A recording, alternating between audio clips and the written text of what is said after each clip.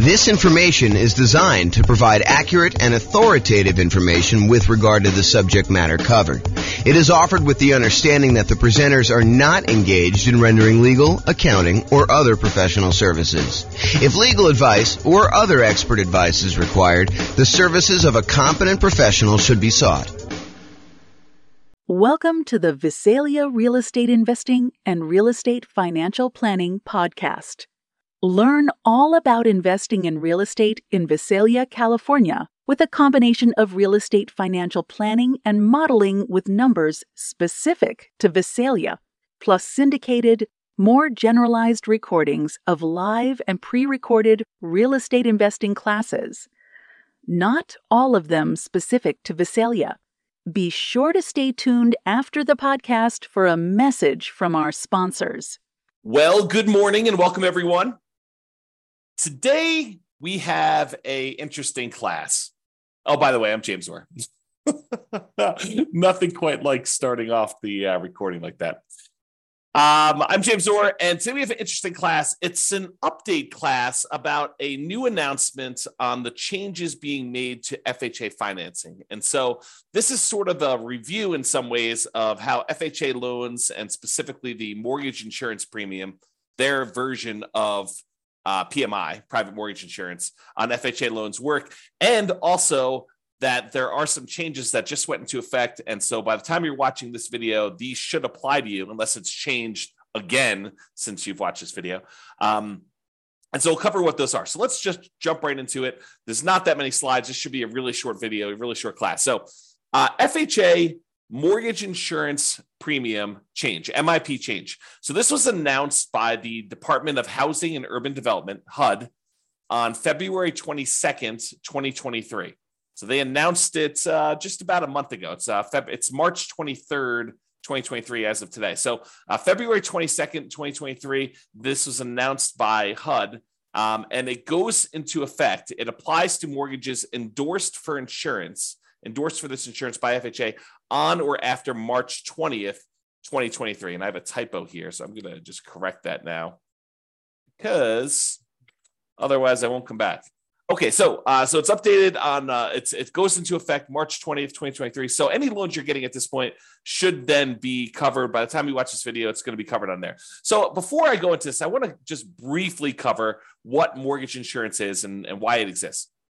So in an ideal world, a lender making you a loan would like to see you put 20% down on a property. They want to be protected in case you default.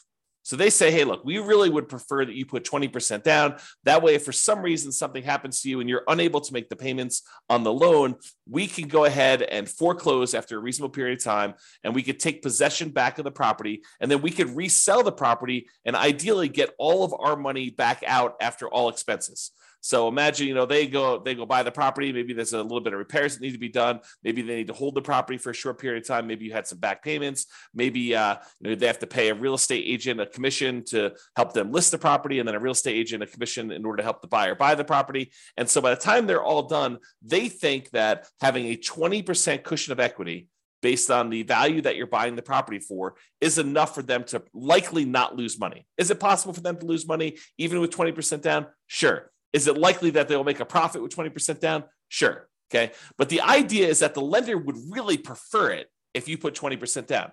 However, they've realized that not everyone has 20% down, and not everyone wants to put 20% down. And so they say, look, okay, you want to put, in this case, 3.5% down or something less than 20%. I'll tell you what we'll do. I'm willing to make you that loan.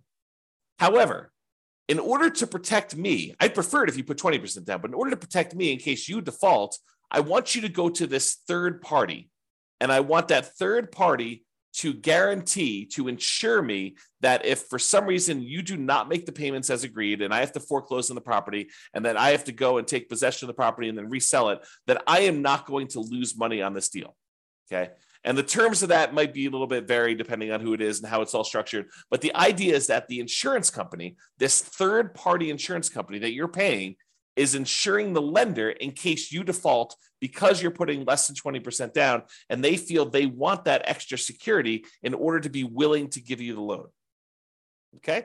So With FHA is a loan program, and I don't this is like the layman's version. If you want the really technical version, go find someone else. But FHA is a government kind of like backed program by the Department of Housing and Urban Development, where they will help lenders guarantee this loan by being the insurer of choice, right? They're the ones that are being the mortgage insurance premium. They're kind of collecting it. And if the lender then has a default, then the FHA with their mortgage insurance premium will come in and help do that. So what happens is you have a certain interest rate for the loan.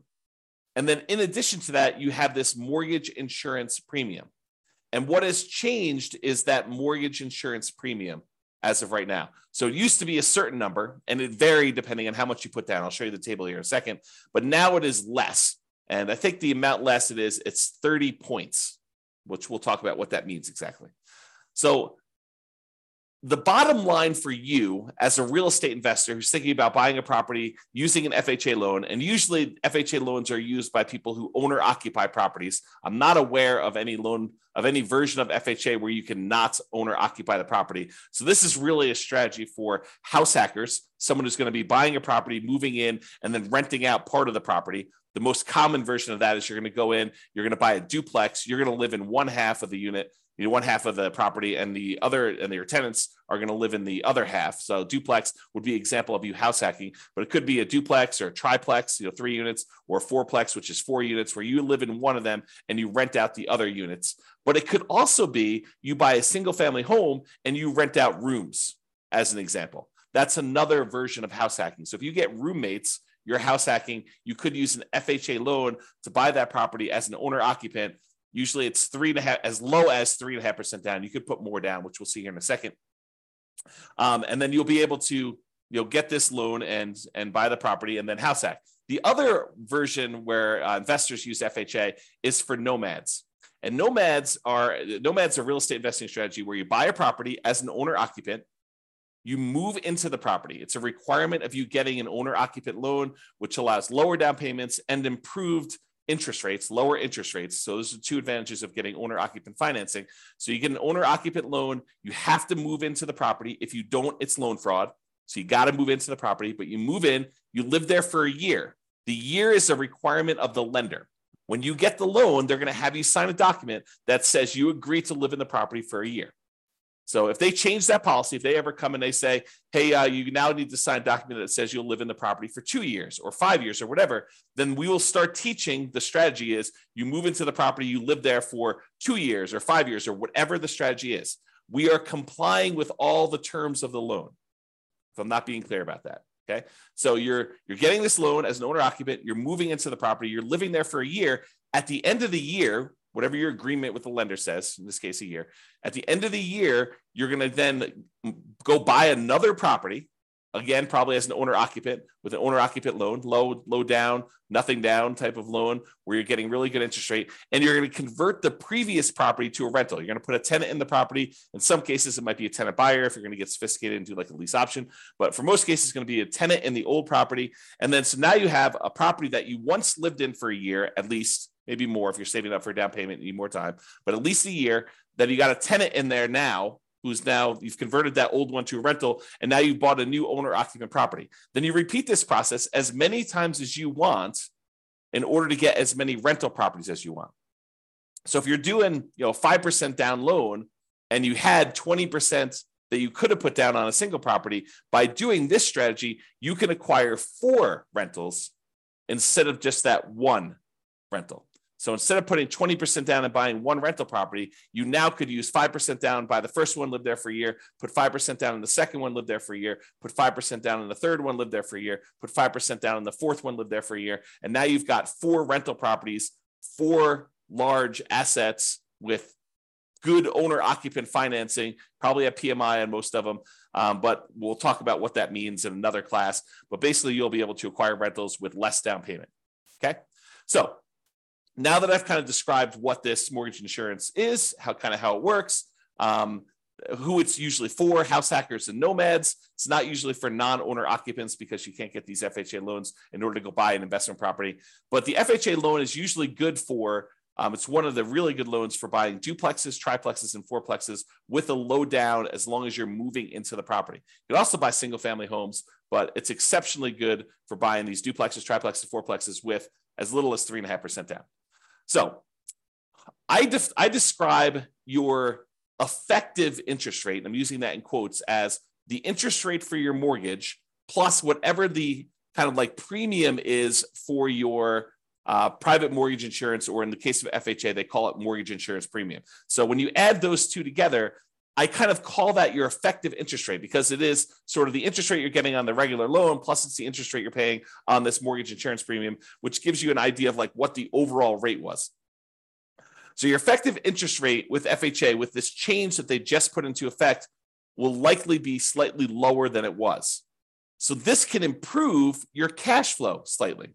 If you were going to buy a property before this change, your cash flow would be a little bit less. But now that the change where they've lowered the mortgage insurance premium, your effective interest rate will now be lower. And so your cash flow will be slightly greater. It'll improve your cash flow.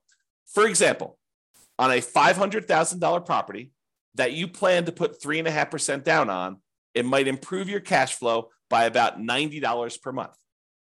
That's not insignificant. That's a pretty good improvement in cash flow. And so that's what this change is. Okay. So now that I've covered it, let's go over the little summary sheet that they gave us. And I believe this is from HUD, Housing and Urban Development, and it kind of goes in. So I'm just going to read through it and kind of make some comments on it. So this is the annual mortgage insurance premium, MIP, and it applies to all mortgages except they've got two cases: streamlined refinance and simple refinance mortgages used to refinance a previous FHA endorsed mortgage on or before May 31st, 2009.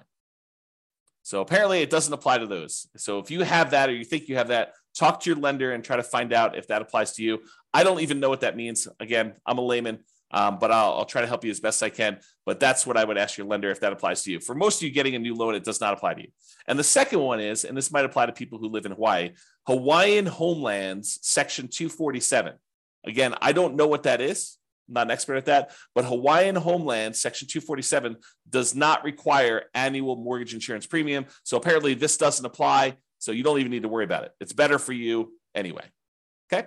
So those are the things that it doesn't apply to. Now let's go over what the things are. So they break this down into mortgage terms more than 15 years, for example, a 30-year loan, or mortgage terms of less than or equal to 15 years. And that's the second group. Let's go over the ones for more than 15 years first, the 30-year loan programs, which I think is going to be the more common one that you will use as a real estate investor. There are some exceptional circumstances where you may choose to do a 15-year loan, but I think for the overwhelming majority of real estate investors, they're going to choose a 30-year loan, something more than 15 years, definitely. Okay. So now they've broken down the ones that are more than 15 years. They have two different criteria. One where the base loan amount is less than a certain number, and one where it's greater than that same number. And the number is $726,200. So FHA loan limits vary over time. And they may set these new thresholds as property values increase and they get their approval to do so. They may bump up the kind of loan limits on these loans over time. But if you're getting a loan and it's over this amount, then certain criteria apply. If you're getting a loan and it's, did I say under? So there's certain loans that are under this amount, certain criteria apply. Certain loans that are greater than that amount, certain loan criteria apply. And again, this is not intended for you to like memorize this and use it. Go talk to your lender. They will know these regulations. They will assist you. Okay. And they may change over time, right? It's like, this is an example of it changing. And this is an example of me doing a video to help you understand what the changes are. But again, go talk to your lender to get the actual details. All right. So I'm going to focus in on the ones that are less than that number, $726,200. There's three options they give you for those situations. One where you're borrowing more than 95% loan to value. So if you're putting 3.5% down, which is the lowest amount you put down for FHA, unless you're getting down payment assistance, which I'm not getting into. But if you're doing an FHA loan with 3.5% down, that's greater than 95% loan to value. That's one of the categories. There's another category where it's between 90% and less than 95. So you're putting more than 5% down, but less than 10% down. And then there's another category where if you're putting more than 10% down, the criteria is there. So let's talk about the one where you're putting like 3.5% down, because I think that's going to be the most common one. And then I'll cover the other ones just so that you know.